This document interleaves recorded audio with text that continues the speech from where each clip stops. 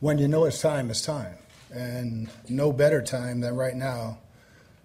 3 years ago, sitting at this podium, we talked about creating a culture, a winning atmosphere, that we're going to do it our way. We're going to be fast, we're going to be physical, and we're going to be smart. And it's paid off. A number of people have already asked, why are you stepping away from a chance to go to the Hall of Fame and win another Super Bowl? Because I don't give a shit about the Hall of Fame. Succession is way more important to me. This has been my dream for a long time. Guys that know me, they knew I wanted one of my guys to take over. And that's more important to me than anything. And have a place where I could go and be welcomed back. And obviously, I have a job now, and I kind of love the title's pretty good. We'll figure out what the hell it means soon, but but it's pretty damn good. And I get to stay and have the relationships that I love. And I couldn't turn it over to a better person. Been together, boy, I hate to say how many years, age both of us, but Todd's going to do a great job. Get your ass on the golf course, man. I'm getting broke. No, we have a great relationship. I mean, all the players there are a few in here, every one of them's gotten cussed out, including him. So that's just part of me, you know. So there's nothing new, but we have a great relationship. I mean, as soon as he retired, I think we text every week. Hey, where you at? What are you doing? When are you going to play golf? When are you getting back down this way? And so people got it right. I mean, and it couldn't be further from the truth. Man, Mike, I think you mentioned this before, man. What an offseason. Okay, let's just start right there. I mean, it just keeps going. What an offseason. The same offseason. You're talking about a Tyreek Hill trade. Russell Wilson got traded. We got to come up with another name for it. Should we call it just like non-playing season? Because it ain't off. It's anything but off. I got some other reference. I know Questlove already had the summer of soul. We're not in the summer. The spring of something. It's like, I don't know. This is, somebody's going to do something on this and win an award. And congrats to you. I hope we gave you a little bit of inspiration. But to the news of the day, or the news of yesterday, yet another bombshell. Bruce Arians, head coach of the Tampa Bay Buccaneers for just 3 seasons, steps down and turns it over to Todd Bowles. Now, that really shouldn't have been a possibility for him, because Todd Bowles, a fine coach in his own right, should have had an opportunity after the 2020 season, the pandemic season, where the Tampa Bay Buccaneers shut down in such an impressive way the Kansas City Chiefs in the Super Bowl. Bowles and Leftwich should have been head coaches after 2020. It turns out their head coaches, one of them was a head coach after 2021, only because Bruce Arians said, I'm stepping aside. This is your time now. But I think all the things can be true that have been speculated. I know I've been reading a lot of stuff out of Tampa, and a couple of columnists there say, yeah, Bruce is an unconventional guy. He's unique. We're thankful he doesn't have any health problems, but it was a time to step away, and maybe Tom Brady was okay with this. And I heard Rick Stroud, on with Dan Patrick, said he doesn't believe in coincidences. And so just so happens when Tom Brady came back, the day he came back or the day after he came back, he found out that Bruce Arians had this plan. It's all good. Okay, put it away. Even if Bruce Arians is stepping away, partly because of Tom Brady and partly because he wants Todd Bowles to have a great opportunity, I don't see any negative with this. It's just yet another interesting, adventurous, ambitious tale from the offseason. Yeah, maybe I'm just a sucker for a good story. Yeah. It wouldn't be the first time I was naive. Who was it that said that journalism is writing what they don't want you to write? Everything else is just PR. Right. You remember? Yeah. So. Yeah.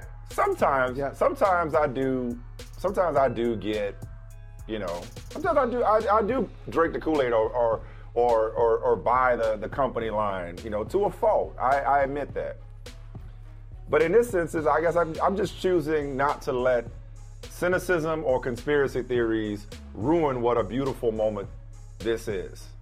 Because this is bigger than any potential petty differences or any beef between Brady and BA for me.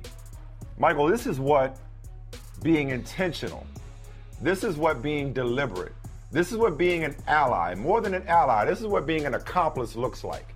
We've been talking for a long time, and you referenced it, okay, about how in the hell did Byron Leftwich and Ty Bowles, Byron Leftwich and Ty Bowles both not have jobs after last year's Super Bowl? How does Eric Bieniemy not have a job? And here's Bruce Arians once again, stepping up and leading on the issue of diversity in the coaching ranks, because we know what his staff looks like, from the coordinators, all-black coordinators, to the women that he's hired, to the position coaches that he's hired. He has been at the forefront of this issue. So here's Bruce Arians saying, I'm not going to wait for somebody else to give Ty Bowles a second opportunity. I'm going to do it. We going to do it. I'm going to give it to him. We going to step up. Yes. And I'm not only going to step up and give Ty Bowles a deserved opportunity, I'm going to make sure he's got an opportunity to succeed. Because as I've said before, black people in all walks of life, we don't get opportunities, we get chances. And rarely do you see black coaches in the NFL get second chances, let alone opportunities to be a head coach. So this is not just Bruce Arians hooking up a brother. This is Bruce Arians hooking up his brother from another. His brother of 40 years in Ty Bowles. Michael, I guess I just don't believe that. I know like Brady has been a drama queen this offseason and the 40-day retirement. I get it. And I get that, Brady at the end butted heads with Belichick over Alex Guerrero, and he wants his thing this kind of way. And I get that a lot of people thought that Brady retired in an effort to force his way to San Francisco or something like that. Yeah. And I get that Rich Ohrnberger has already been out there with the tension between Brady and Arians could rub people the wrong way. I get all of that stuff, right? I get all of that. I guess I don't need to look at Brady as a coach killer, nor do I need to look at Bruce Arians as somebody who would just be willingly pushed aside. Because if I know Bruce Arians, and I don't know him that well, but if I know Bruce Arians, I don't think Bruce Arians would just go quietly into that good night. If this was if Tom Brady were really behind this, I think somehow, some way we know it for sure. We don't have to speculate. No, I don't think so. I don't think we know it. I'll tell you why. Because Bruce Arians is very close. So he's close to Todd Bowles. He's very close to Jason Light, and he has a lot of respect for the Glazers. So he might want to, but I think there are other relationships. He wouldn't want to hurt the other relationships that he values dearly. So we may not know about it. But why can't it just be, Michael, what he says it is? Like, why can't it be, I'm 69 years old, and this is important to me, the same way it was once important for Tony Dungy to pass the torch to Jim Caldwell. Why can't this just be important to him to give Todd Bowles the reins? And why? Because to me, the extreme of attaching Tom Brady's retirement.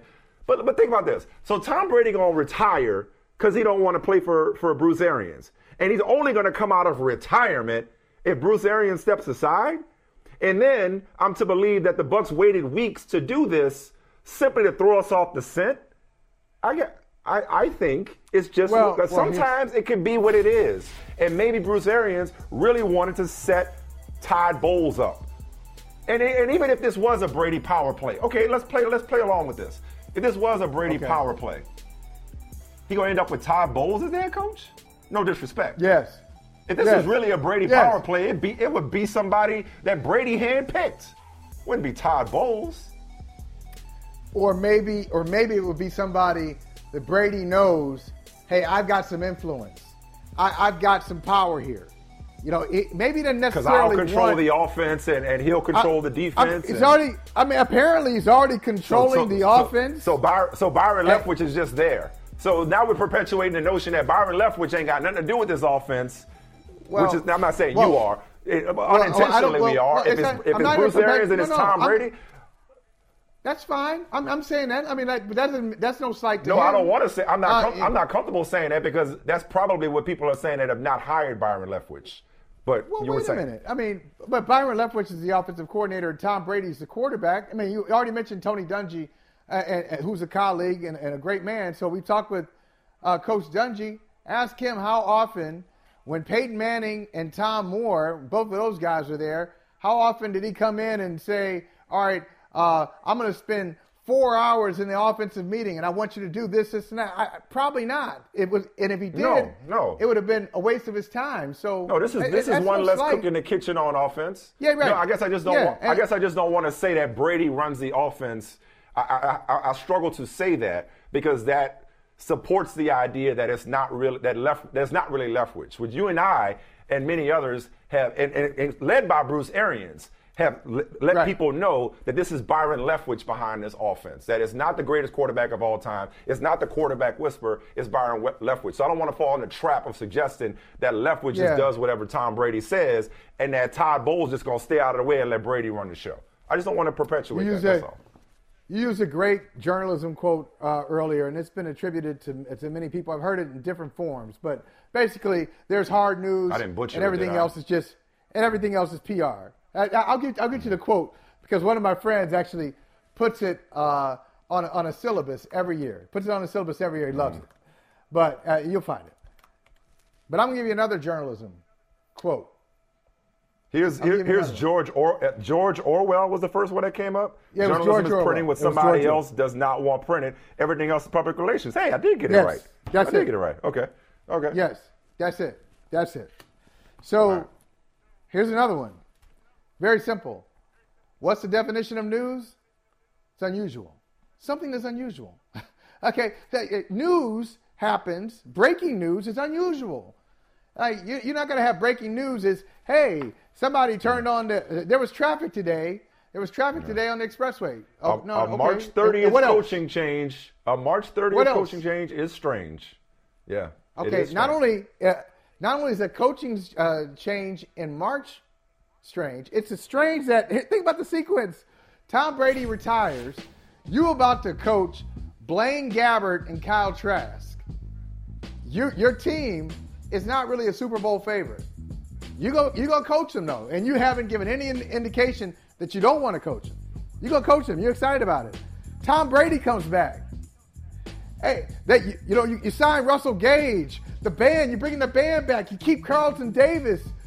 You got Tom Brady back. You're the head coach. You could go to your Super Bowl odds increase, and you step away. I mean, come on. Like, I understand that he's a good man. Bruce Almighty. I'll give it to him. And both things can be true. That's what I'm saying. Both things can be true. That Tom Brady maybe had something to do with it, or Tom Brady wasn't feeling this notion of, year 3 with Bruce Arians, his year 3, 4 for Arians, 3 for Brady. And Arians wanted to hook up Todd Bowles, and he found a way to do both. To keep everybody, because everybody's happy. Because everybody's happy, I was about to say, do you know, the Buccaneers are happy? Yeah, but you pitched ideas to management before, right? And you know how when you pitch an idea to management, the best way to get to see that idea come to fruition is to make them think that it was their idea. So it's kind of like make them feel good about it, and it's like, okay, and then they start taking ownership of it. It's really what you wanted the whole time, but they think it's theirs, so that's how it gets done. Otherwise, it would get ignored. So you're saying that this is kind of like a, like this allows Bruce to feel good and appear magnanimous and get pats on the back and applause from people like me when it's really like, we need you to step aside, but here's a great way of packaging it so that everybody can come out smelling like roses. You look like the dude that now we got 6 minority coaches and 4 black coaches, thanks to you, Bruce Arians, and Todd Bowles, the succession plan, and we got the company line that people like Michael Smith is just going to eat up and just go and it's going to bring a Denzel glory tear to his eye when really this is about Tom Brady couldn't take no more of you. Is that what we're saying? I'm falling for the okie doke. I'm falling for the banana. As I'm dressed in yellow, I'm falling for the banana in the tailpipe. And that's all right. And that's all right. Why? It's a good story. I just want to feel good. After this weekend, I just want to feel good. I'm sorry. I want to feel good. I want to feel like this is somebody hooking up somebody. When we're sitting up here every day lamenting the lack of white coaches who make it their business to develop, promote, and hire black coordinators and head coaches. And here's a coach whose entire career, this ain't come out of nowhere, mind you. His entire career has been about this. So this is on brand. So that's why I just choose to believe in the best of people. And it's good. That's why it's all good. Myself. I believe in the best of people too. Now, will it change your mind because this is not new for Bruce Arians either. You know, he retired from Pittsburgh, but I think he may have been fired. I don't know. Retired from Pittsburgh, winds up in Indianapolis. Then he winds up in Arizona, retires from Arizona, winds up in Tampa. He says this is not a retirement. He's just a different part of the building. If he winds up coaching again, he won't coach. Not the Tampa Bay Buccaneers. He won't coach. What do I know? Wait a minute. I'd be shocked if he coached again. I'd be shocked. Would? You okay? Well, you know what? I wouldn't. I guess I shouldn't be. To bring the conversation full circle, if this offseason has taught us nothing else, don't be surprised by anything. So, okay, you know what? Now, I'd be surprised. I wouldn't be shocked. I'd be surprised if he coached again in 2022, but I shouldn't be. Maybe in 2023. Your hot coaching candidates already: Bruce Arians and Sean Payton. Those are your two hot names. You will hear those names a lot. The front office could be fun though. The front office could be fun. Maybe could be fun for a lifelong coach. Ish. He's been coaching all his life. Yeah. Front office. Yeah. I just feel like Bruce Arians just don't strike me as the kind of guy to just get pushed around. Even by Tom Brady, like you said, he cussed him out. So he gonna just acquiesce to this? I don't know, Tom man. Brady. It just, you want me to come back? You want me to come back? Okay. You're not going to trade me to San Francisco? All right. Better do something. What were we just saying about this NFL offseason? Yeah. It does not take a day off. Bobby Wagner to the Seahawks. 5 years, $50 million, worth up to $65 million. Oh, I said that? Damn it, I messed that up. Bobby Wagner to the Rams. Former Seahawk, Bobby Wagner. All right, take two. Hey, Michael, remember what we were saying about this NFL offseason? Yeah, that it doesn't take a day off? What happened? Former Seahawk, Bobby Wagner, signing with the Los Angeles Rams for 5 years and $50 million, worth up to $65 million per sources. Who cares if the money is real or not? 5 years and $50 million has a nice ring to it. Speaking of rings to it, I said this, I had this in my feed a couple of days ago, but we never got to it. I remember. If Bobby Wagner picks the Rams, I'm picking the Rams to repeat. I mean, and why? The NFC has already been. There's been a talent drain in the NFC to begin with. Let's just start with that. All right, just in general. Even in that division, I mean, 49ers can't figure out their quarterback. Seahawks are rebuilding. The Cardinals got drama of their own, and we know how they finish every season. Look at Richard Sherman up here giving context to the report. Insider Richard Sherman. The Ravens made a last-minute push, but the reigning champs were too good to pass up, which that would have been a huge signing for Baltimore, too, especially as though we got a certain Baltimore Raven we are expecting to talk to later on. Hint, hint. Anyway, I mean, look, man, the Rams, look, they lose Von Miller, which is big, but for the most part, they keep the band back together and add a couple of new members in the form of Allen Robinson on offense and Bobby Wagner on defense. I mean, if you look at their defense, what an offseason. The weakest level of their defense was linebacker, and they don't just get an upgrade at linebacker. They get an 8-time Pro Bowler, a 6-time All-Pro, an All-Decade team member, and what year in and year out a perennial leading tackler in the NFL to play behind Aaron Donald, who's coming back and getting a new contract. I mean, What else can you say other than the rich get richer? And in the NFC, we just talked about the Bucs. They'll be in the mix. There's nobody really in the NFC East that I trust, so I'm just going to ignore that division altogether. The Packers have lost Devontae Adams. We assume they'll find somebody for Aaron Rodgers to throw to, but nobody in the NFC North other than Green Bay is really a factor. So in the NFC, if it's not the Rams or Brady's Bucs, then who you really looking at saying that's a Super Bowl contender? Right. All the contenders are in the AFC. You're right. One of the great things, and I love this. I love the art of war. Shout out Sun Tzu. All right, but I love the art of war aspect of the NFL. When a team really starts to establish itself as a champion, the first thing it does is just rearranges its own division. Like, you start to come up a little bit, you're fighting somebody's above you in the division, you take them out, and now when you're sitting on the throne, everybody else is scrambling around you, everybody else is falling apart, and you occupy that land. Like, this is ours, and now we're going to look out. We know we got this, but we're thinking even bigger. We're thinking beyond the division, and that's what's happening, really, to the Rams. Think about it.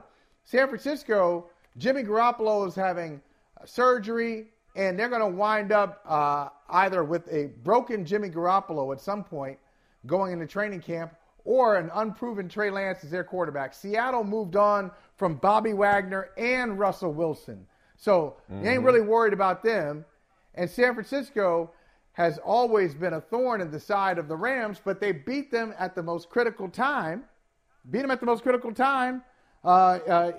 NFC Championship game. And the Cardinals, the Cardinals, they beat them in the playoffs, and the Cardinals have a lot to prove with their team. They're a good regular season team, but they haven't really proven anything. So I'm looking at the Rams. Yes, NFC West, they got it. And then if you look out over everybody else, look out over the landscape, maybe Tampa. You're looking at Tampa. That's about it. And you beat them last year. I mean, for them to win in Matthew Stafford's first year, right? For them to win in Matthew Stafford's first year at quarterback, a guy who had not won a playoff game in all those years in Detroit, there's also something about just like breaking through and learning how to win. They overcame the Super Bowl disappointment from a few years ago against the Patriots. They overcame coming up short with Jared Goff. They went all in on this year, and they come out as champions. It just feels like now they're going to be the hunted, but I don't know that they're going to be the hunted from the standpoint of it's going to crush them. You know what I'm saying? You know, sometimes people just, like we talk about it in the NBA, when teams just start to hoard championships. Like I see the Rams and the culture that Les Snead and Sean McVay have cultivated not being the type of organization that falls apart. Even though recent history tells us that teams, first of all, it's practically impossible to repeat. Nobody's done it since the 03-04 Patriots. A lot of people like me thought the Bucs would do it this year. We saw how that worked out. But it's practically impossible to repeat, number one. But not only that, we see a lot of teams go to the Super Bowl and don't even so much as make the playoffs the following year. So I know what recent history says, but I just look at this group, injuries notwithstanding, and I look at what they've done on offense by adding Allen Robinson. At one point, we were talking about whether Sean McVay or, for that matter, Aaron Donald, whether they were going to stay with the organization. They both come back. You add a Bobby Wagner on defense. I mean, it just, last year was the first year with Raheem Morris as defensive coordinator, was it not? So, I mean, I guess their biggest loss would be Kevin O'Connell as offensive coordinator, but, we really know it's Sean McVay's show. Their biggest loss is Sean Von McVay's Miller. show. I think Von Miller's their biggest loss. Sure. Sure. Yeah, no, right. Von Miller's their biggest loss. I stand corrected. I guess I just don't see Von Miller stopping this train, is what I'm getting at. Maybe they end up bringing Odell Beckham back on offense, and they still, for all the talk about, this is my favorite part. We never got to this. I've been wanting to nerd out about this for a while. I've been wanting to nerd out about the picks. Rams draft pick talk about the picks. Compensation. Yeah. I want to talk about F them picks, because for all the talk about F them picks, okay? Draft capital, excuse me. I put in capital. Here we go, because there's this sports, I think it's called Sports Trans, one of my favorite websites, prosportstransactions.com. I live on that website, all right? Okay. So they don't have their first, they don't have their second, they don't have their third. Oh, that's They all. do have a compensatory, well, wait a minute, though, but they do have a compensatory pick. I know. Thanks for the Lions, hiring Brad Holmes. They have a compensatory third-round pick, okay? They have a compensatory fourth-round pick as a result of losing Samson Abukum, Gerald Everett, Morgan Fox, Troy Hill, and John Johnson. They have a 5, and then they have 3 fifth-round picks. They built this roster not just from acquiring high-priced players or paying for high-priced players. They nailed the back end of the draft, the middle and the end of the draft. So for all the talks about F them picks, they got hooked up with 4 compensatory picks. And that's just for losing free agents. That's not counting the one for Brad Holmes. So they'll be active in this draft, if not at the top of the draft. That was my point. And I want some teams game the system in that way. They know that they got compensatory picks coming. So that's another reason why you say F them picks. Yeah, and they're gonna get more. They're gonna get more because they traded. They signed Allen Robinson. Okay, I was gonna say they traded for him. They signed Allen Robinson, but they lost. Yeah.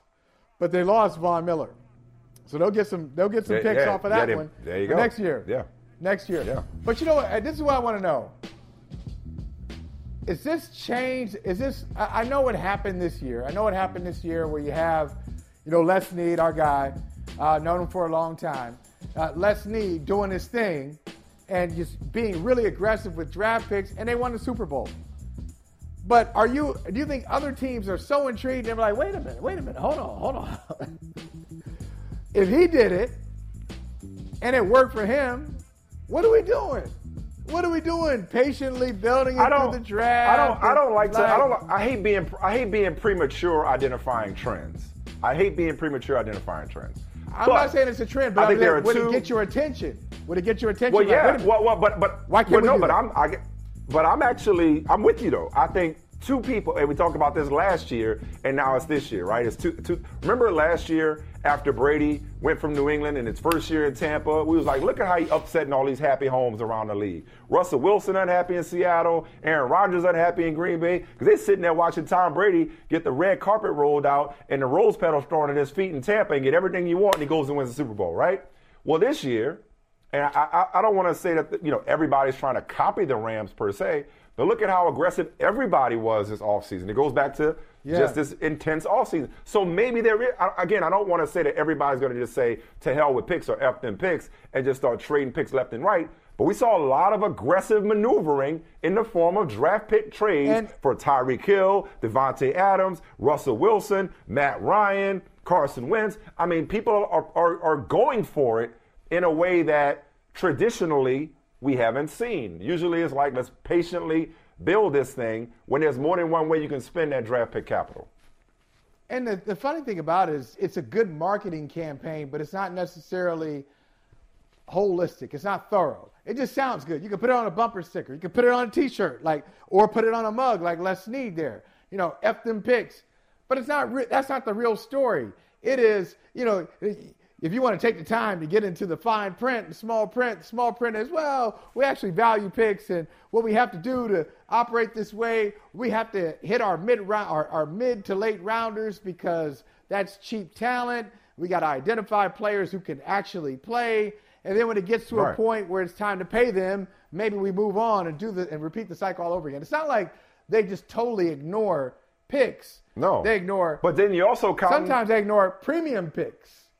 Like we're going to but they're not ignoring them. But they're not ignoring them either, because it's like it's a draft pick is a method of acquiring young, cheap talent, but the emphasis is on talent. So if you're telling me that if I give up a second and a third round pick, I get Von Miller. So no, I don't have him under control for 5 years, but I get Von Miller and I get a Super Bowl out of it. Yeah. I make that trade every day and twice on Sundays. If you're telling me that if I got to give up if you're the Rams, if I got to give up my next 2 first round picks to get a franchise quarterback that's a clear upgrade over the one we had, why wouldn't you do that? It's actually not as counterintuitive as some people make it out to be. It's actually common sense. But here's the other thing you're counting on. You're counting on the kind of culture. Yeah. Oh, yeah. Sure. You got to be at a certain place in your organization. Because it wouldn't make sense for Jacksonville to take the number 1 overall pick. And it helps when you're drafting low. When you're counting on drafting 32nd. When you're also counting on is people like Bobby Wagner saying, "Yeah, thanks a lot, Baltimore, but the opportunity to go play in LA for the defending champs and roam behind Aaron Donald and in front of Jalen Ramsey is just too much to pass up." You know. Last thing that I'll say is, how sick are you if you're a Seahawks fan? Because aren't they facing Russell Wilson this year and now Bobby Wagner twice? Yeah, twice. Hey, but gonna be an emotional roller coaster. Like, man, that's Seahawks against the world though. They get to position themselves as underdogs. Nobody believes in us. We got a plan here. At least they got a good trade though. For some that was enough. They got a good return on Russell Wilson. That's as good as they were going to get. That was the only team you wanted to go to. They'll get compensatory picks for Bobby Wagner. So there it is. Yeah. And that's big. They'll probably go 7-10, 6-11. I've been waiting on this signing. I mean, I like him in the NFC. Now, if you can survive, whoever survives the AFC will certainly have all the respect and should probably get, well, they'll get a Lamar Hunt trophy for that. But, should get extra credit if you survive the gauntlet that is the AFC. Oh, you say whoever. No, hey, why are you playing, though? They said, look, running back. Whoever in the AFC. You whoever survives the AFC. I know, you said whoever survives as if you don't know who that is. You know your squad. Hey, stand by your squad. Go ahead. Cincinnati Bengals right there. Looking for you to put your arm out. Oh, okay. Put your arm out. You know your squad. We know who your squad is. Buffalo. Buffalo? Yeah, Buffalo. I think, you know what? I think that'd be a good brand play for you. Honestly, I think you should do that. I think you should jump on the Bills bandwagon now. And then it's like just own them this year. Just ride with them this year. That'd be like the reverse of a heel turn.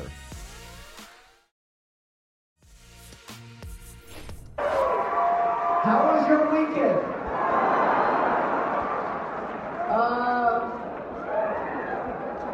I don't have like a bunch of about what happened. Right. So if you came to hear that, I had like a whole show I wrote before this weekend. And I'm still kind of processing what happened,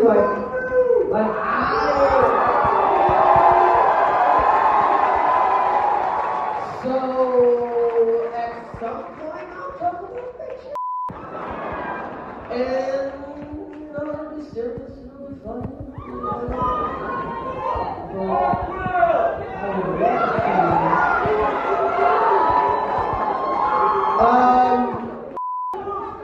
I'm gonna tell some jokes. I'm going to talk about, it's nice to just be out. And the fallout from Sunday night continues. The Academy had its disciplinary proceedings, and they claim that Will Smith refused to leave the Dolby Theater when asked on Sunday night. Oh, but wait, there's more. Variety has sources suggesting that that's not exactly true. That there were mixed messages being sent. That there was basically he wasn't formally asked. I mean, he might have been insinuated or implied, but our guy Will Packer, who was producing it, was like, nah, you stay here, according to Variety. So it's not as cut and dry as the Academy wants to make it seem that, we asked him to leave, but he ain't want to. Variety's got sources saying that's not exactly true. Well, but you can tell, though. But you can kind of tell that was the case, right? With the way it was worded. Will Smith didn't follow the protocol. So it's almost like, in other words, you can read that as, you're supposed to know what the protocol is. You're supposed to know how we do things around here, and you didn't do it the way we expect it to be done. Escort himself out, you mean? Yeah, you know, or just like leave on his own volition. Yeah, no, they made it seem like they asked him to leave and he refused.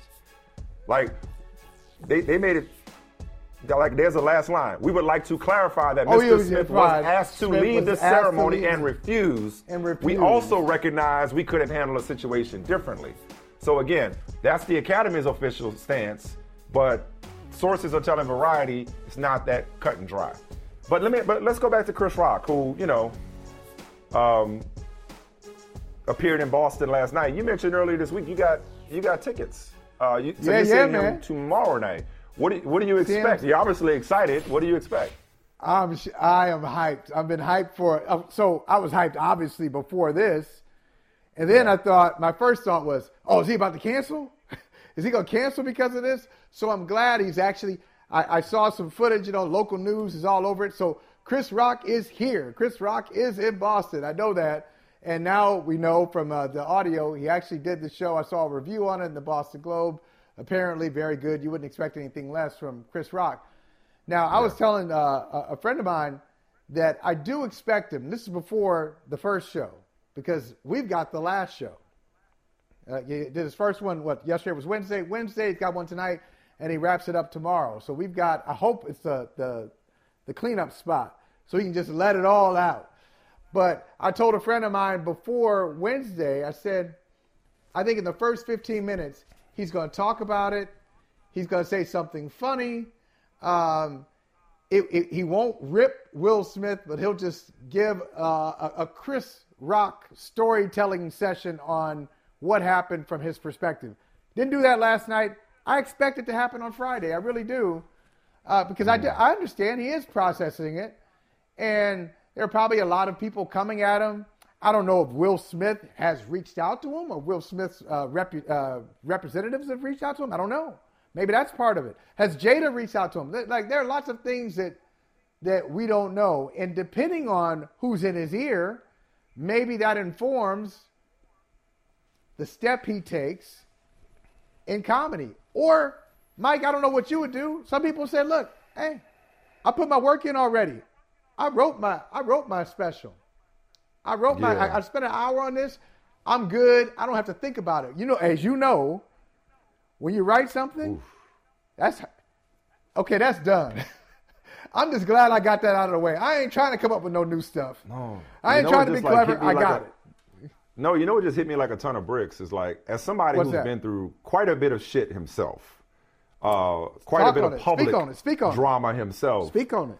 I know those conflicted, and I would never pretend I've never been slapped on stage at the Oscars. I would never pretend or portend to know what Chris Rock must be feeling and what he must be processing right now. So to act like how I would handle it is like, why even go there? Because I would never experience something like that. But I just know in my situations, plural, it's really hard to bite your tongue. And much like people have talked about how Will Smith's actions didn't happen in a vacuum, Chris Rock's personal journey and where he is in his life are certainly contributing to how he would handle this. But check this out. We talked about this yesterday at the end of the show when you talked about just how something occurred to you after the fact. It's Thursday now. All right? It's Thursday. Yeah. Again, I said this to you yesterday. I don't like being the last person at the club. I don't like being the last person at the party. Yeah. So, you want to make a deal between me and you? I mean, you're going to all right, okay. Something big notwithstanding. Something major notwithstanding. And by major, I mean Will speaking on it, Jada speaking on it, Chris speaking on it, maybe at the show on. Like, can this be the last time we talk about it? Because I don't want to be I hate beating dead horses. Yeah. What do you say? You think could this be the last time we talk about it? Tentatively. Notwithstanding something? Okay. Yeah, you're All right. Tentatively. Right. But you know why? You know why? It's so, because it's shocking. It's shocking. It's shocking on so many levels, but just think about the guys involved. Think about the guys involved. If you had told, I hate playing this game, but okay, let's do it anyway.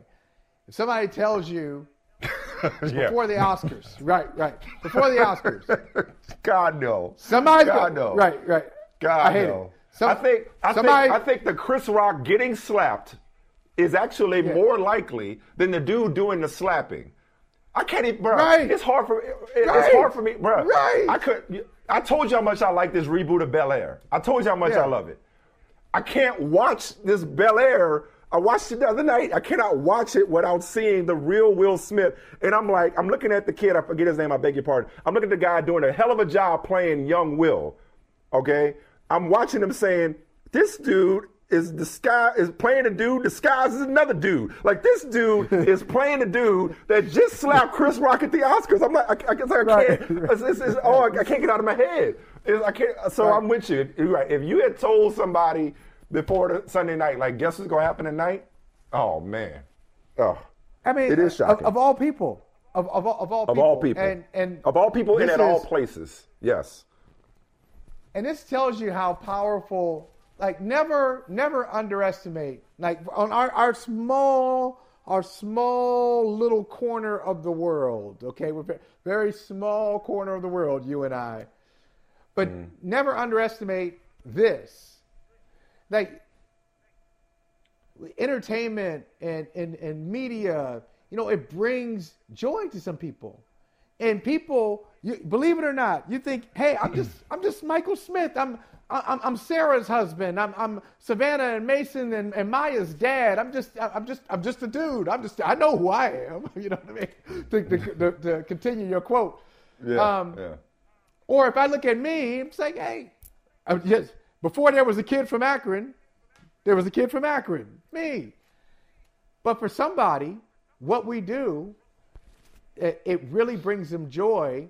And they identify and they relate to us. So if something happens that is out of just that lens that they see us through, it just really messes them up. And that's a small example. We're a small scale. It's kind of like when they say, don't meet your heroes. Like when they say, don't meet your heroes, we kind of like saw an ugly side of a hero. Yeah. Right. And I know Wilson, like, everybody's got critics. Everybody has people. You think everybody, like, there's no one who likes everybody. There's nobody who's loved by everyone. But Will Smith, for the most part, a pretty beloved. His approval ratings were pretty high. Oh, yeah. And especially I old say, Will Smith. Especially Instagram Will Smith. Yeah. Like this, I mean, right. Yeah. Everything about him, just the laugh, the characters that he's played, just the personality that he's, or the persona that he has shown the world. Now, I don't want to say, and this is very dangerous, because when somebody does something, now we start digging. Have the old tweets thing, has that happened? That's what we do in 2022. Oh, he did that? Let me find something else. Let me expose him as the fraud that he is, because if he did this thing, then there must be tons of things in his background. And I'm giving his book back, and I'm not watching Independence Day anymore, and I'm not going to watch The Fresh Prince and all that stuff. It just really, he showed people a side of himself that they just had never imagined. And it's hard for a lot of people. And you think it's just an actor. He's just an actor. But for some folks, it's not just acting. Yeah. He has been a part of, Will Smith is somebody's. I remember where I was when this happened, and I was watching this show, this movie, or listening to Will Smith trying to sound like Rakim on Summertime. Okay, I said it. Yeah, I mean, anyway, he tried. It's good to have great role models. So it's just tough. And people have used the word trauma. I mean, now trauma might be exaggerated. You shaking your head. You shaking your head right now. I think I know why you're shaking your head, but I'm listening. Go ahead. I'm listening. Go ahead. But I know you. I'm listening.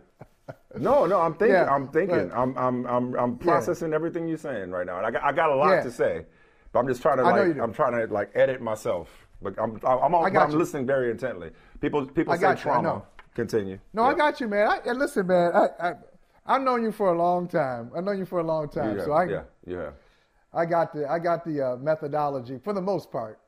Now, trauma, usually I would say you've gone too far, but who's to say?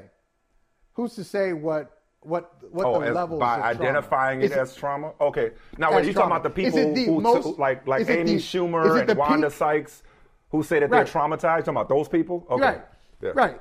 Well, I told you I couldn't sleep the night it happened. So was that my body reacting to it? I don't know. Right. Is it the peak of trauma? No. Mm-hmm. But on the shades of it, it has traumatic shades to it. I understand that. I understand how people feel that way, and it's really tough for me. I don't know how you look at it. Now, yesterday, as I told you, local news is all over this in Boston because Chris Rock is in town.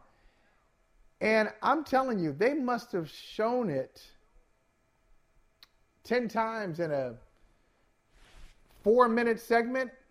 And after the second time, I said, stop. I was saying to myself, stop showing it. The slap, you mean? I can't look at it. Yeah. I watched another telecast that's got it blurred out.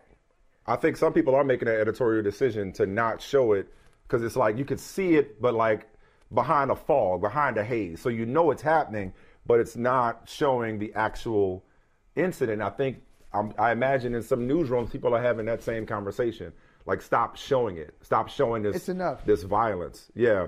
Well, and some people would say it's enough. Enough is enough when it comes to talking about it. So that's why I asked you about, could this be the last time? Because I just don't want it to be overkill. But if this is going to be the last time, I want my last word to be one word. And that's and. The word and. So yesterday at the end of the show, after you told me about the revelation you had about the delayed reaction from Will Smith, remember I said, yeah, let's talk about it tomorrow because I've been spending the last few days just like reflecting. You know, I mean, from Sunday night, how did I feel about it immediately? All day Sunday, how did I feel about it? This morning, I had a conversation for the first time since the incident with one of our colleagues at NBC, and he was like, yeah, I was going to text you on Monday, you know, your thoughts. And I was like, well, and I got into it again. Like, I've had iterations of this conversation over and over off camera, not to mention with you, for the last 4 days, right? So I've been thinking, like, especially because you and I have been, you know, we've been pretty passionate in our discussion and at times debate about it. I'm just like, you know, am I missing something? Am I, you know, do I have a blind spot? Do I have it wrong? Am I coming at this from the wrong perspective? No, I'm not. I don't believe I am. And I think I'm mature enough and self-aware enough to where I could acknowledge if I were wrong. So I think what it comes down to, Michael, is like you, like everybody else, my worldview and my experiences are coloring my perspective. And my worldview is 2 wrongs do not make a right. But as I said the other day, don't start none, won't be none. And in a little bit, we'll have Brandon Newman, our social media coordinator. Not now, but in a few minutes, he'll come and share some more comments with us because people have been consuming a lot of our content like everybody else's content. Like this topic is driving a lot of activity on the internet. And I'll come back to a point about the internet in a second. But somebody tweeted me the other day that they were, you know, disappointed with me as a black man. Because I was condoning what Will Smith. Hey, Dave. Because I was condoning what Will Smith did, and I was using feminist talking points. And I said, here I am thinking I was perpetuating toxic masculinity. So I don't know how, which one am I doing? Which one am I guilty of? I'm confused. I can't keep up. So I'm saying to myself, you know what it is for me, Michael, and again, I think he meant that for me. Remember you said it the other day, somebody came at you and it was meant for me? I think he meant it for me. I was the one, he probably meant it. No, I don't know. Because I mentioned toxic masculinity, right? He didn't say that. Well, I don't know. Okay. I'm saying here I was thinking toxic masculinity. It was the person accused me of. But I actually said it. I actually said that. I actually said that this was. I know. But he said feminist talking points. I don't know. I can't keep up. Okay. And again, it speaks to a larger thing about the internet. And I wasn't insulted by that, but I'll get to what I mean in a second. So I think the word "but" is a trigger word for you and others, because I think there's a large percentage of the population, and our audience, but just people in general, who think there are no ifs, ands, or buts about it when it comes to Will Smith should not have done it. He should not have walked up and slapped Chris Rock. And I think I told you, I don't disagree with that. I just would add to that the and. And that and is Chris Rock should not have insulted Will Smith's wife in that very personal and public way. So I think there are people who are just like, this is like Will Smith was out of pocket. And then there are people who, a small percentage of people who are over here who are like, Chris Rock had it coming. I'm not over there.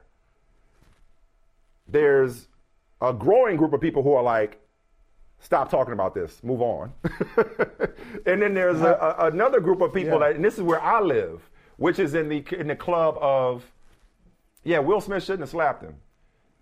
But, and, whichever one you prefer, he didn't do it out of nowhere. He didn't just get up and decide, you know what I feel like doing in the middle of Oscars? I feel like slapping this dude. He was provoked by an act of violence in its own right. He was violated, his wife was violated in their own right by Chris Rock's joke. And here's my commentary about the internet. I think, if I can get on my high horse and put on my white wig, Michael, if I may. Get on. All right, come on now. Come on. I think that we live in a day and age with the internet and with social media where way too many people cling to the notion of not just free speech, but the ability to say what they want to say about who they want to say it, whenever they want to say it, free of consequences and repercussions. And I think people are so used to jumping in the comment section and so used to to tweeting and so used to, Facebook messages and direct messages and whatever you want to, any methods you have of expressing yourself to the world or to certain individuals in the public space. I think those people see a lot of themselves in Chris Rock. Everybody fancies themselves as a comedian these days, right? Everybody wants to do it for the likes and the retweets and the hearts and the validation and the laughs. And we're going to get these jokes off is what we're going to do.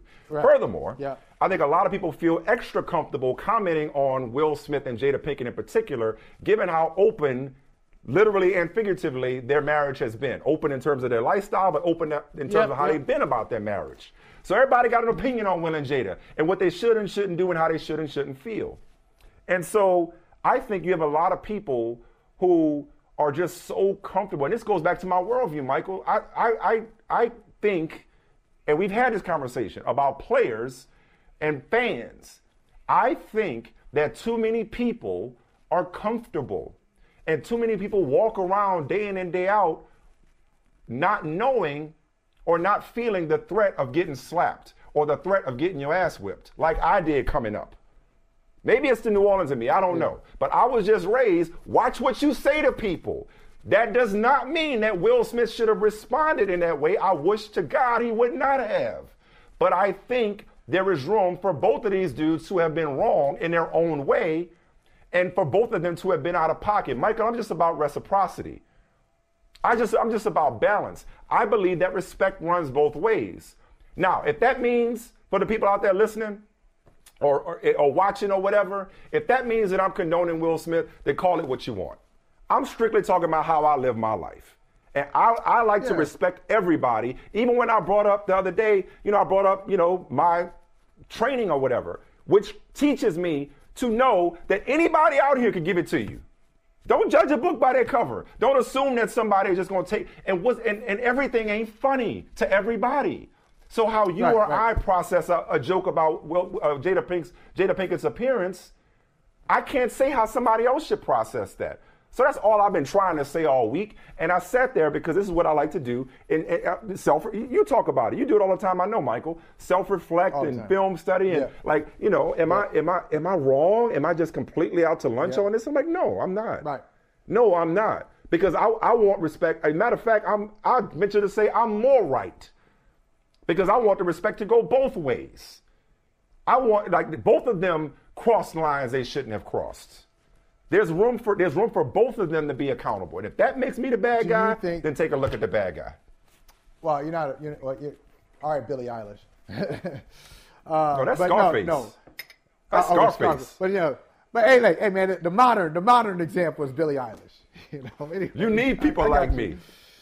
You need people to point your finger at. I got a couple of questions for you. A couple of quick questions. Okay. One. And then we'll bring in Brandon. Take your time, but we'll bring in Brandon. You ain't got to be quick. I wasn't. Do you think Will Smith believes the apology he put out on Instagram? Ooh. Oh, wow.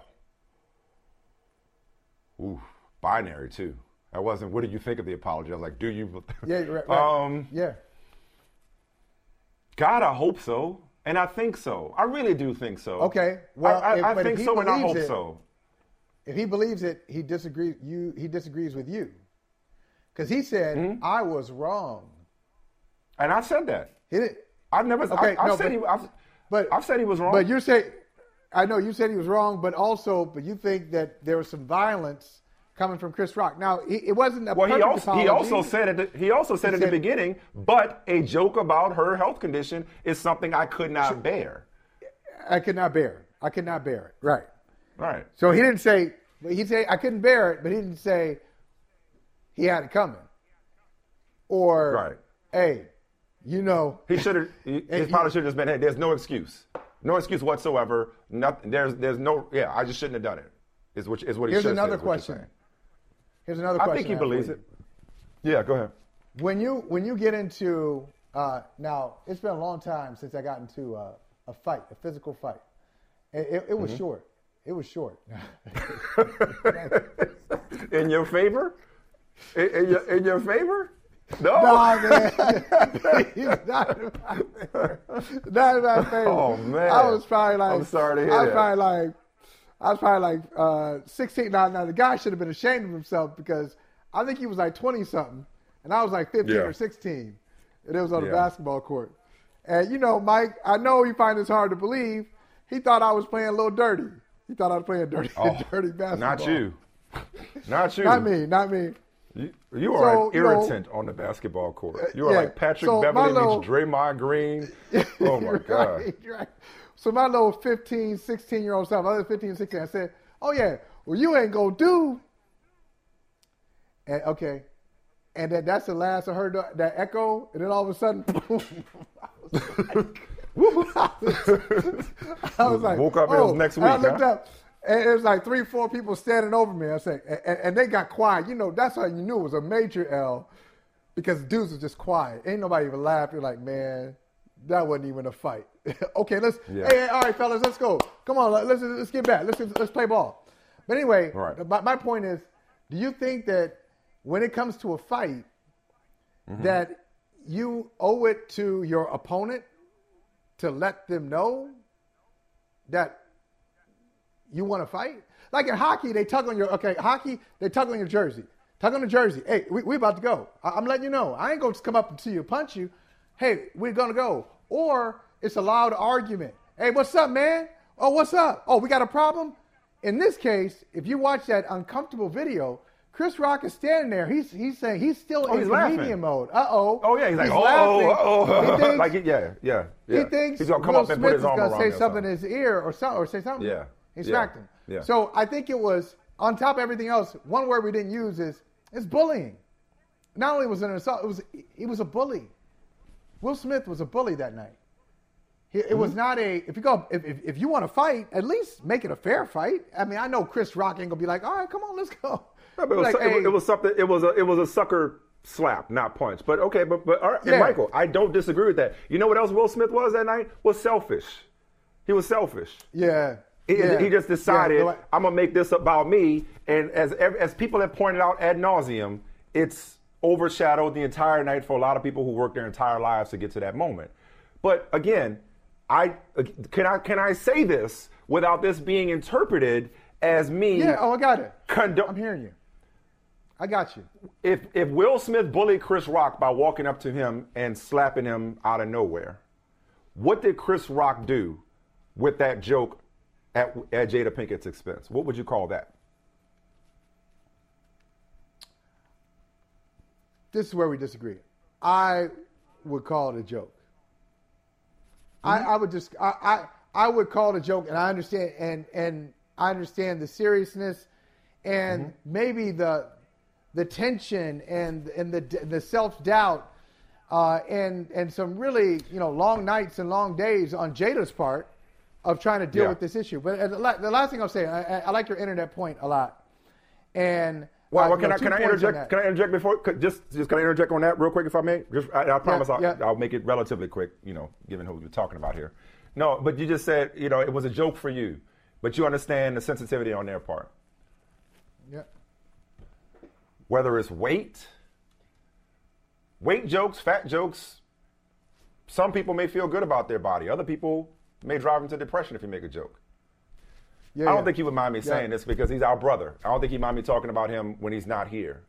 But, Vinny Goodwill hit me up and was like, hey, man, my fault on a light-skin joke. I'm like, it's cool, man. We're good.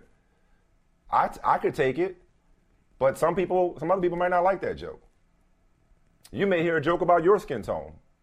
Yeah, that's right. You may laugh at it. Somebody else might be super sensitive to it.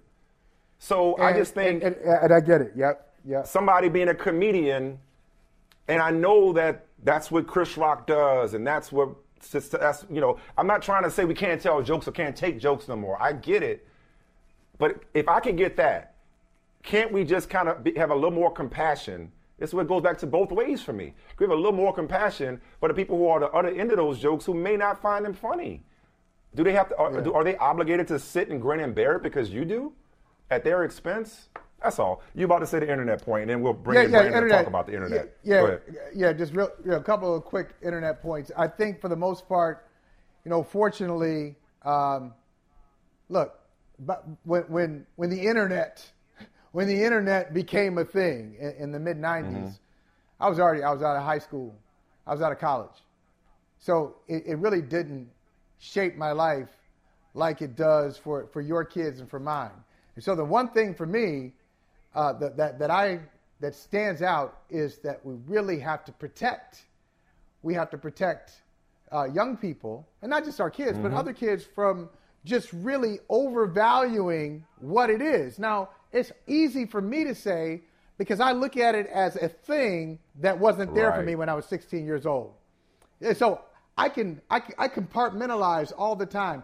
Oh, that's just Twitter. That's just Instagram. That's just Facebook. That's just Snapchat. That's not real for me. But for young people, that is everything. You said that about players. You said that about the thin-skinned, rabbit-eared players who invest so much of their energy into what people are saying.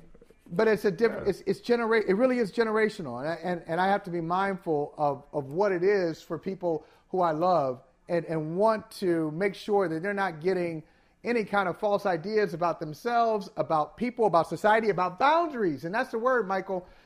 It's boundaries. For both of us growing up, there was something we had to fear. Now, for you were told, hey, you better watch what you say. Somebody can come at you. You don't know who you're talking to. For me, I feared Marilyn. That's my mom.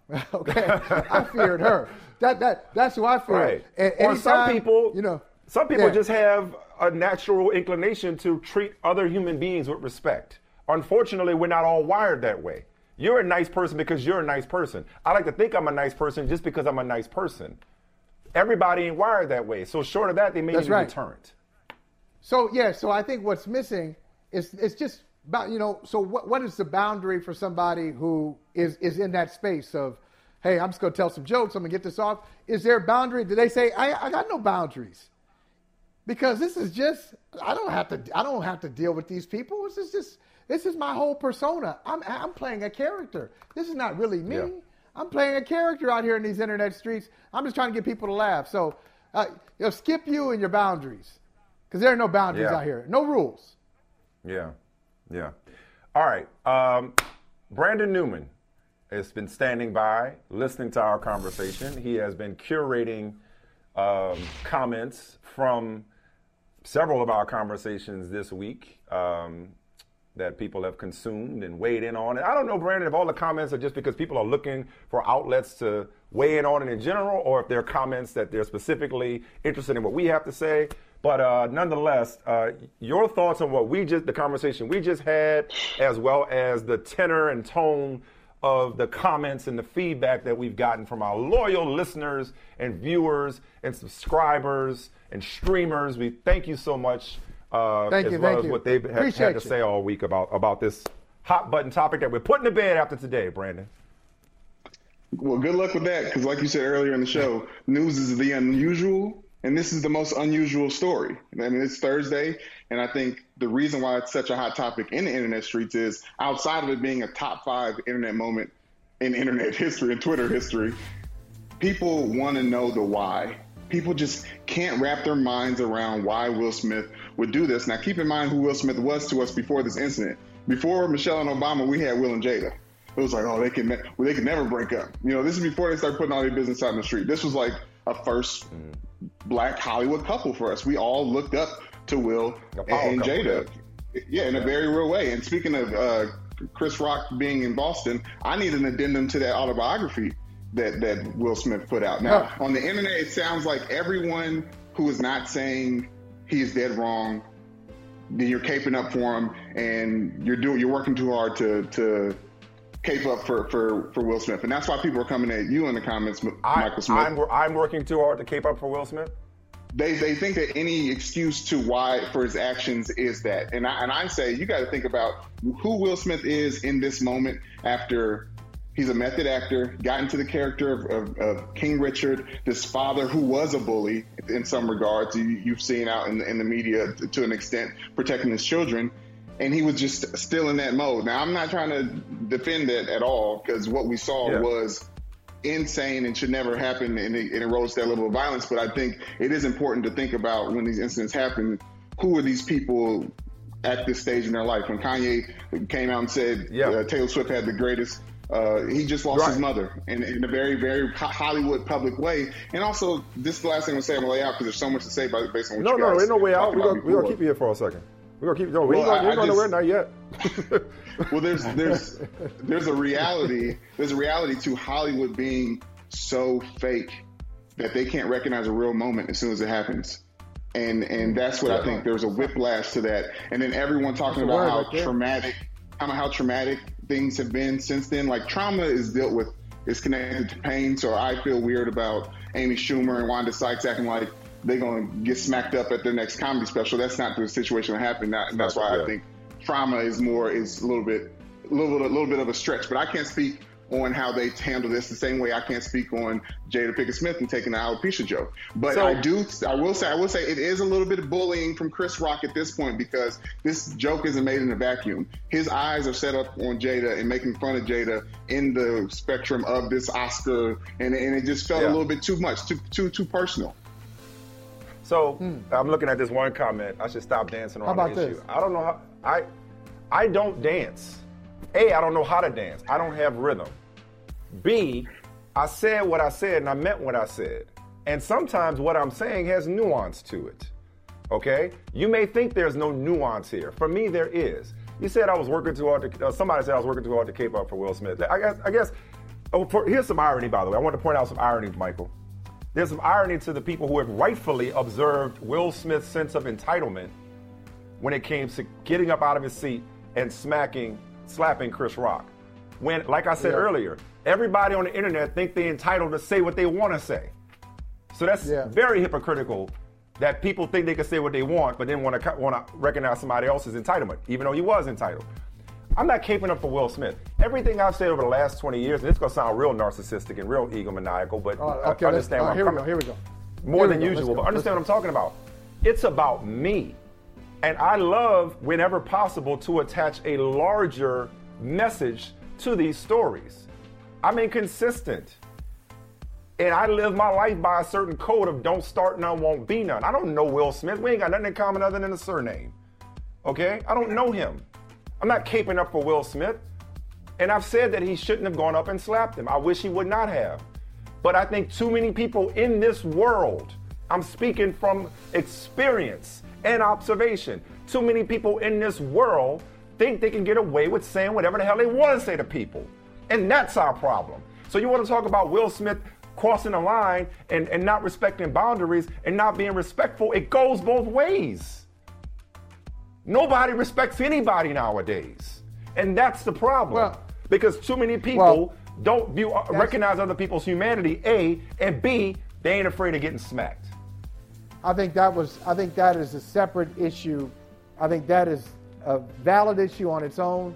I don't think that's what was happening here, though. I don't think. I'm just talking about for me. I'm talking about me. I'm just talking about my perspective and my commentary on it.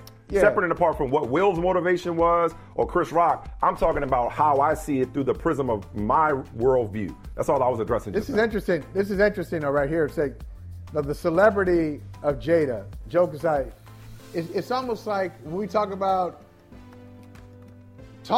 the guy and not the woman. Well, they are both public figures. They're both celebrities. So it's not like, hey, you can talk about me, but don't talk about my family. But what if your family is just as famous as you are? Right? So I don't know if that quite applies in this case with Will and Jada. I mean, it's still people.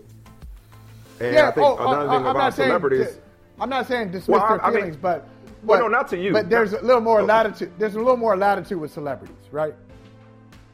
Yes, that comes with the territory. Yes. So you're saying, let me just make sure I understand what you're saying. You're saying that he's not, that she's fair game because she's a celebrity in her own right, and that he should understand that. So beyond the quote-unquote toxic masculinity of rescuing the so-called damsel in distress, you're saying this is not just a regular damsel, this is a public figure. I want the camera on her, too. I wanted the camera on her the whole time. What if she had just said, hey, Chris Rock, F you. F you. Or flipped him a bird, whatever. Okay, fine. Like, Will, why is he in it?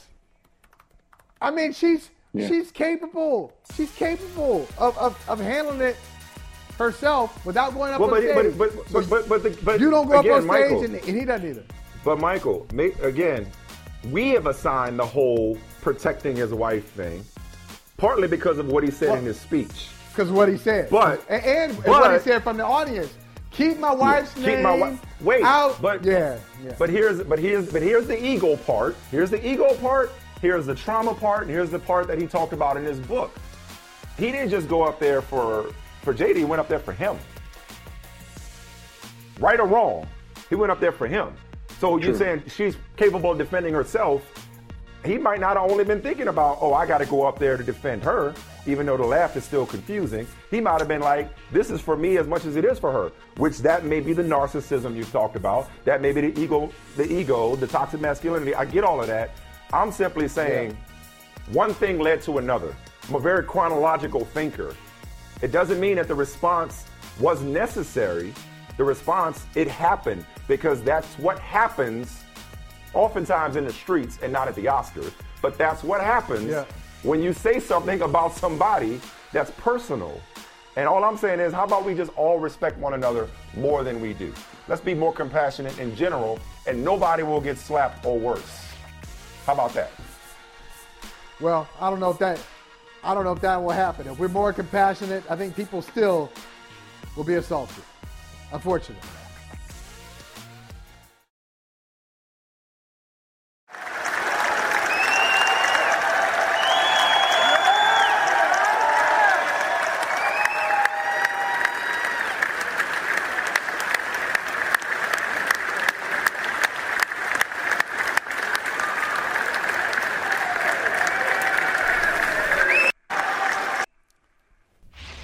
Wow, what a moment. That is former St. Peter's coach Shaheen Holloway, former Seton Hall Pirate player Shaheen Holloway, current Seton Hall head coach Holloway, introducing his former team.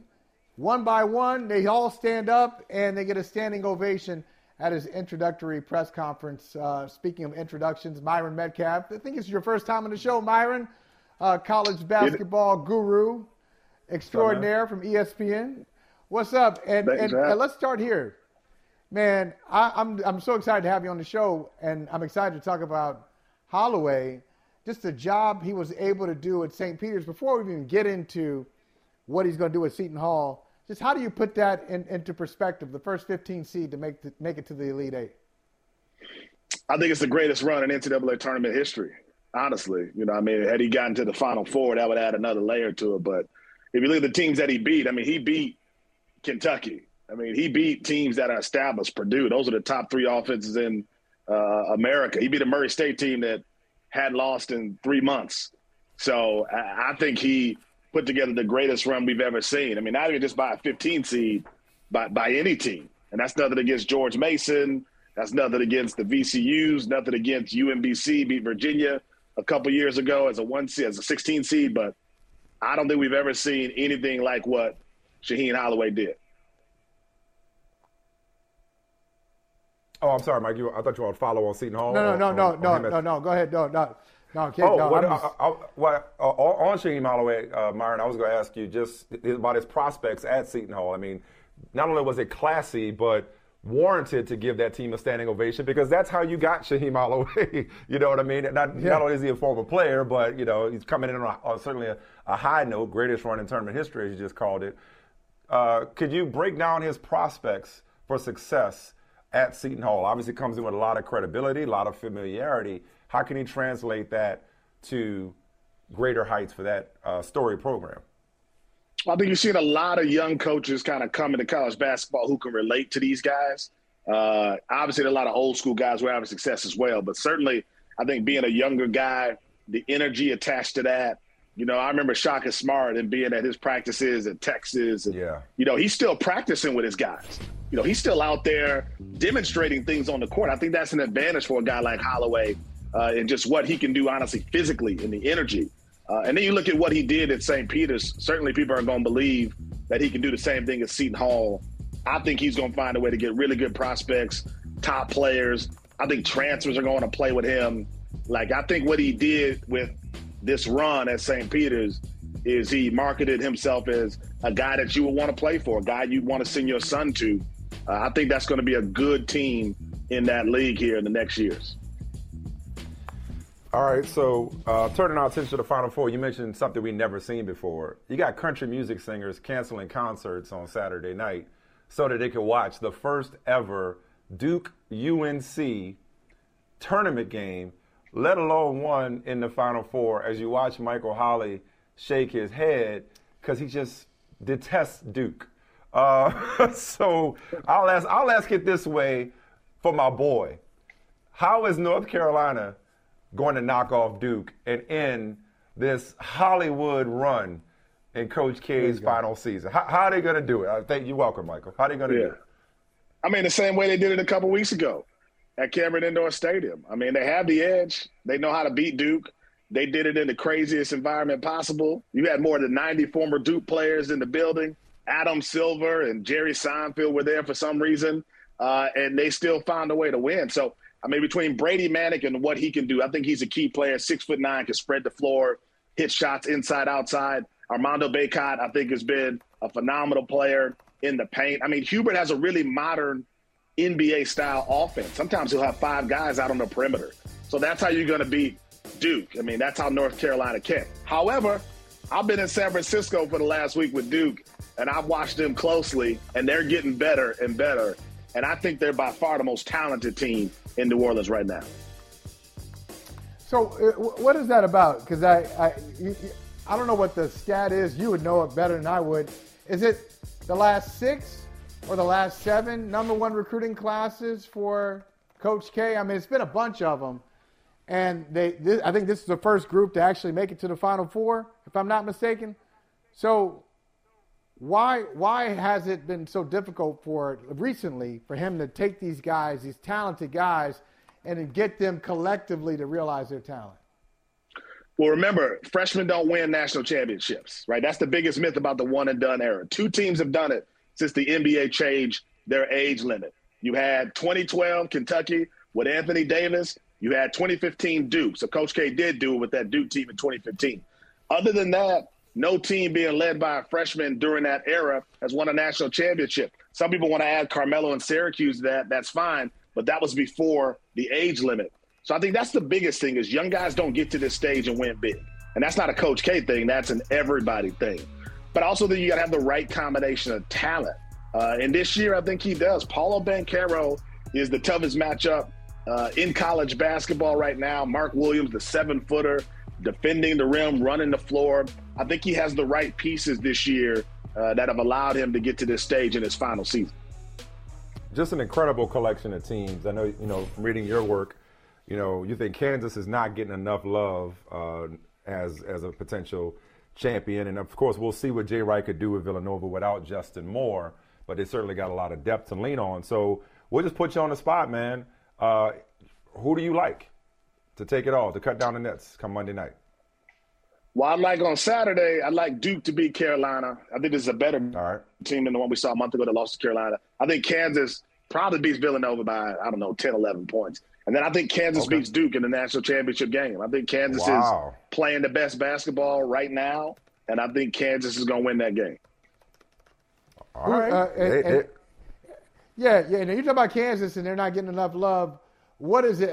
Bill Self he's no stranger to having great teams at Kansas and at Illinois. Had some great teams, but what is it about this group? Is there a particular player or a particular thing that they do that really makes Kansas stand out? I think Remy Martin coming on strong at the end of the season. He transferred from Arizona State, averaged 19.1 points per game in back-to-back seasons at Arizona State, but he's been trying to find a rhythm at Kansas. He was hurt for a lot of the year, but now he's healthy and he's playing really well. Like, to me, with Remy Martin emerging right now, it's kind of like an NBA team adding an all-star at the trade deadline. That's what Kansas has essentially done with Remy Martin playing the way that he's playing. And it just adds another dynamic to an already good team. I just think Kansas is one of those teams that'll pounce on you, and they will not let you up. And with Remy Martin playing the way that he's playing, I think they're the most difficult team to defend in New Orleans. All right, man. Hey, enjoy my city, and we enjoy talking to you. Good to see you, Myron. Thank you so much, man. Good to see you, man. Thanks for having me. Thanks a lot. All right, man. Be good. Anytime.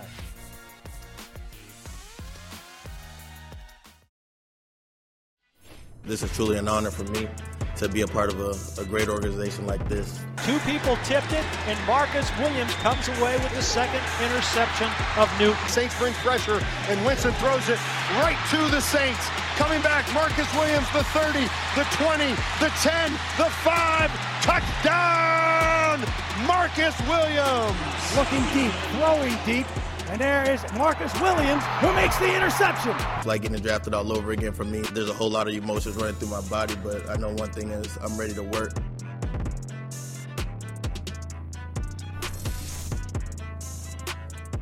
And we say hello to new Baltimore Ravens safety. I don't know if I should even call him a safety because it ain't safe to throw in his direction for other quarterbacks. They could tell you. Marcus Williams joins the show. We appreciate you coming through, man. Congratulations on the new deal with the Baltimore Ravens. You definitely earned it over the last few years with the New Orleans Saints, of course. But I'd like to start with just today's big free agent signing. We see former Seahawks middle linebacker, perennial All-Pro Bobby Wagner join the Los Angeles Rams. Come to find out, he was almost going to be your teammate. Did you know that? Were you in his ear? Were you hitting him up? How close did Bobby Wagner come to joining you in Baltimore? Man, that would have been crazy. I mean, I'm not really, I'm not in the office. I don't really know what's going on there, but man, that would have been crazy if he came up there to Baltimore with us. But Bobby, he's a great player, great talent. I actually went to school with his brother in high school down the street. So I've known Bobby for a long time. We went to the same high school. I feel like he's right where he wants to be. He's right there in LA where he wants to be, and I think that's going to be great for him. Marcus, we were talking about it at the beginning of the show. Can't remember an offseason like this where so many guys were traded, so many guys, big names, changed teams. How did you process this? I know you had your own change, but as you looked around the league, what were some of the thoughts you had when you saw all these transactions? Man, it's crazy just seeing people getting released and getting traded and sent to new teams. It's a different year for sure. But I think it's going to be an exciting year, definitely, especially in the AFC. I know there's a lot of talent that came over here to the AFC, so I think it's going to be an exciting year, fun-filled year for sure. I mean, and I'm glad you said that, because it's like, just even looking at your AFC schedule, you guys got your division, so Bengals and Joe Burrow, Browns and Deshaun Watson. We'll see who's quarterback in the Steelers, but for now it's Mitchell Trubisky. You got Buffalo and Josh Allen. Miami and Tua with all these weapons he has now with Tyreek Hill. You're facing Denver with Russell Wilson this year. And that's just at home. On the road, you got your division. You're going back to play your boy Tom Brady in Tampa. You're going back to New Orleans, which should be fun for you. And then you go to Jacksonville to play Trevor Lawrence and all the free agents that they've gotten. No disrespect to the rest of your schedule, but you guys got a pretty tough slate, as everybody does. I guess, as you now quarterback that back end of that Baltimore defense, what do you think about the challenges that await you guys just in your own division or your own conference as a defense? I mean, it's nothing new to me. Coming from New Orleans, we were always playing the top teams, especially, having winning records and stuff like that. So coming over here, I'm sure it won't be any type of let off. I'm sure that they play tough teams all the time, and the NFL is very competitive. You never know what you're going to get week in and week out.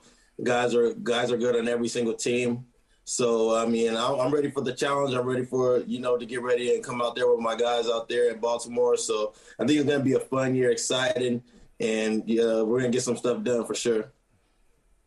Marcus, I think about Baltimore. If you're a defensive player and the Ravens are interested in you, I mean, how exciting is that? You got so many examples, individual examples of guys who have done it at the highest level. And then just collectively, they've had some of the most dominating defenses really in the history of the league. What was it about Baltimore that got your attention? Man, it's definitely the culture. I tell everybody about it. It's definitely their culture, the people that they had before me, and even the guys that are there now.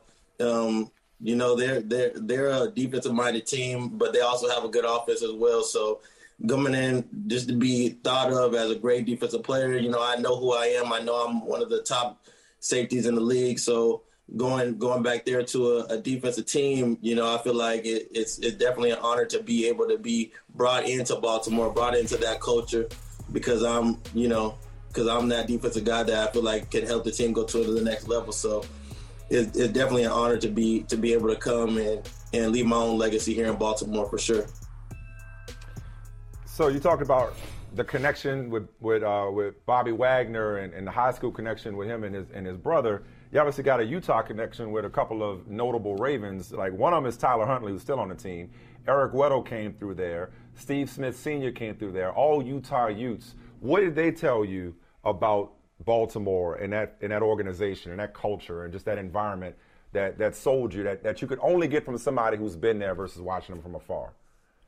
Man, I've heard a lot of good things. They definitely told me it's a place that you want to be, a place that I could thrive at, somewhere that the players and the coaches, they're all together, and everybody, they're one. They're trying to win, and it's just that type of environment that I want to surround myself with. People who are wanting to get better each and every day, people who are striving to win that championship, and that's just the type of person I am. I just want to go out there and win, compete, have fun with the people around me, and just get stuff done. Speaking of getting stuff done, listen, man, not to put you in a tough spot or anything like that, because this ain't your business. You just signed your own contract. But everybody on the outside, and I don't even know if you met dudes yet. You might not even had a chance to say what up. But everybody outside wondering, like, yo, what's up with the Ravens and Lamar Jackson? So you got any intel? If you know, it's cool. Just curious if everything's all good from what you understand. Because you wouldn't have come there if it wasn't for Lamar, I imagine. I mean, hey, that he's his own man. I don't have any recollection of what's going on with that. I feel like he's gonna, do what he has to do, best for himself and best for the team. I feel like he's a stand-up guy, somebody who really wants to be in the organization for a long time. So, I mean, I can't really tell you. I can't really speak on that. I feel like whatever happens with that. Yeah. I just had to ask, man. You know, you're more in the know than we are. We just out here guessing. But I do imagine, my guess is, though, in all seriousness, my guess is that Lamar Jackson, you know, was one of the reasons why you came to Baltimore, along with John Harbaugh, along with that culture, along with that tradition on defense. How much of a drawing card was Lamar Jackson for you? Man, he's an explosive player. He's somebody that you definitely want to be on their team. He makes plays with his feet. He makes plays with his arms. He's definitely a great talent, and I'm happy that I'm able to be on his team to, you know, ride out there with him on the game days. And I feel like he's gonna only improve his game more now than ever. You know, I feel like he knows he has something to prove each and every year, just as myself. And I feel like just seeing him from his rookie year to now, he definitely improved, and he's not going to take his foot off the gas pedal for sure. You know, Marcus, you look at Lamar Jackson, he's at the beginning of his career. Malcolm Jenkins decided to end his career after 13 years. Just really an incredible guy for us to look at from afar. I know Michael knows him a lot better than I do. I've just had a couple opportunities to talk with Malcolm, and very impressive. You've seen him up close. You know, just what are your thoughts on Malcolm Jenkins and what he meant on the field and off? Man, he's a leader. He's a guy that you can look up to, a guy you could talk to. He just gives you all the knowledge that he has, whether it's off the field, talk about finances, talk about life, whatever it is, you can go to him and talk to. He's not a standoffish type of person. He's somebody who's willing to help. He's out in the community. You know, Malcolm is, you know, who he says he is, and nobody can ever say he doesn't do stuff for others. And he's definitely somebody I see staying connected to because of what he does on and off the field, for sure. Hey, can I ask you something? I hate to bring up old stuff, and I know it's still painful for a lot of people in New Orleans. Huh? So it's okay. It's gonna be brought up every time. I already know. Well, because it's like it's a lot. It's still painful for a lot of people in New Orleans, but it's relevant to recent developments. And we talk about from a quarterback perspective and an offensive perspective. I like to talk about it from a defensive player perspective, because everybody just be like, just play defense. You know, they don't. You know, like Mike Tomlin said, he don't mind sudden death. Just play defense. So obviously, most of the time in the playoffs and overtime, the team that wins the coin toss ends up winning that game, oftentimes on the first possession. You, of course, had to go through the pain, as all of New Orleans did, of that Rams situation. And I ain't going to get all into it again, but I'm just saying that was one of the rare times where the team that didn't win the coin toss won the playoff game. What's your feelings on the overtime change is what I'm getting at? Are you one of those people that's like, nah, it was good like it was. We don't need everybody getting the ball. I'm fine with playing defense. Or do you like both offenses getting an opportunity? I definitely think it's beneficial for both offenses to get a chance at it, because you see, like with the Bills, they didn't really get a chance at that second go, and they lost. And it's like, dang, if I would have went out there and I would have had my chance on offense, you don't know what could have been. But I definitely think it's a good change. I think it's we'll see how it goes this year, and if they want to change it back, they'll change it back. But it's I feel like it's definitely the right thing to do, because I mean, it's like win the coin toss and you got it. But if not, then your defense has got to stand up and make a stop. And there's no pressure on the defense. We just got to go out there and make a stop. But I mean, that's just how the game goes, and that's how it's been for a long time. Man, how'd you deal with it though? Because I know from a fan perspective, as some fans in New Orleans still not over it. You know, you just fix them out to say Rams, and that's it. Okay, that's it. They go down a certain path. But how about you? I mean, it happened to your team. It's your livelihood. You know, how did you deal with it? Day 1, day 5, day 10. I mean, it definitely hurts, but after a while, you know, you gotta move on. We got to go into the next year. We can't keep harping on the stuff that happened behind us. We just got to get better the next year, and hopefully it doesn't come down to an overtime game. Hopefully it doesn't come down to those last plays. We just got to do what we have to do inside of the regular, you know, minutes of the game. So if we do what we have to do, handle business, it won't come down to that. And if it does, then shoot, hopefully we win that coin toss. But at the end of the day, we felt it for a minute. We definitely felt it for a minute. And, it's one game away from the Super Bowl. So you're going to feel it. It's going to hurt. But at the end of the day, once that year goes and you're on to the next year, you gotta harp in and sharpen your iron again and get back out there and go do what you got to do. So the last thing, and we'll bring the conversation full circle with you, man. Like, what did you feel, just given your journey, coming up, growing up, college, first 5 years in the league with the Saints, all the ups and downs you went through in New Orleans? What did it feel like to put pen to paper and sign that massive contract? What just kind of emotions did you feel when you'd arrived at that moment and finally gotten what you worked so hard to achieve?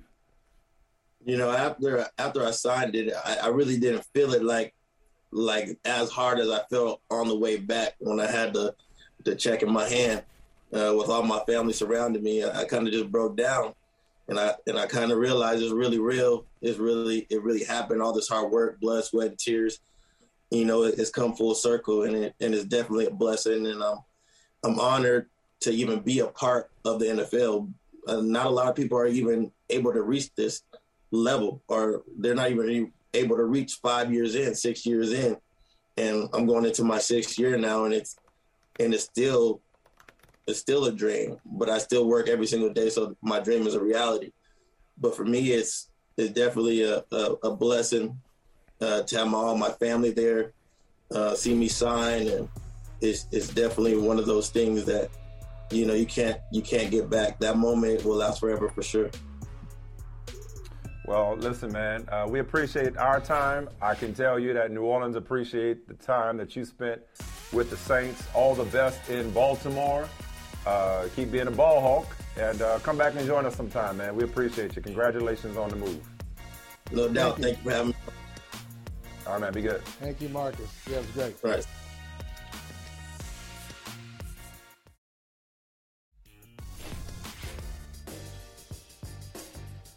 Mike, I'm thinking about this Bruce Arians step down, clearing the stage so Todd Bowles could take over, and Bowles can be in a better situation than he was in New York. I mean, the Jets, you can say this about a lot of Jets coaches. Things weren't quite what they were supposed to be. I think he had Ryan Fitzpatrick at quarterback one year. They won 10 games. Brandon Marshall was one of his wide receivers, I think. In those years in New York, but ultimately it was 16 games under 500. Taking over a Super Bowl team, is it a good situation for him if the Bucs don't win the Super Bowl this year? You tell me, because I'm thinking of, because the reason I asked that question is, Tony Dungy steps away, gives it to Jim Caldwell. Caldwell gets the Colts to a Super Bowl. They lose it. Ultimately, Peyton Manning gets hurt. He's out. Right. And he goes to Detroit. He was successful there, and he hasn't been back since. I'm wondering, if are we? And I'm glad Todd Bowles has the opportunity, but are we saying that he should win? Is it just a good situation, or is it, hey, win a championship, or somehow this is a failure? Gotcha. I don't know if I would go to that extreme. I would point out that there have been 10 coaching changes this offseason. And the longest tenured coach in the NFL, in the NFC South, is Matt Rule. Wow. So even though Todd Bowles got a 5-year contract, in today's NFL, it would be an accomplishment if he were to see the end of that contract. And that's no disrespect or no slight against Todd Bowles. It's just the league, the turnover is just ridiculous nowadays. So he has an opportunity to succeed with Tom Brady as his quarterback for 1 year at least that most quarterbacks don't. Would it be a disappointment if they didn't win the Super Bowl with Tom Brady and this roster? Yeah, because they're built to win now. Would it be a failure? I wouldn't go so far as a failure. What I hope is that, unlike Raheem Morris and Lovie Smith, because now the Bucs have twice as many black coaches in their history as any other organization has ever had, in 4 when you count Tony Dungy. I hope that Jason Light and the Glazers and Bruce Arians from the front office support Todd Bowles for the long run and not just look at him as continuity for the short term, but build this team and replenish this team for those 5 years so they're not looking for another coach in 3 years the way everybody else in the league is nowadays. Because I think, you're right about the 5 years on his contract. Be fortunate to make it to the end. But I still think he'll be around longer than Tom Brady will. So he'll have a championship roster, Super Bowl capable roster, and then I think there'll be a transition. Will they stick with him during the transition too? And that's where you need the support, or just to be aligned with the front office.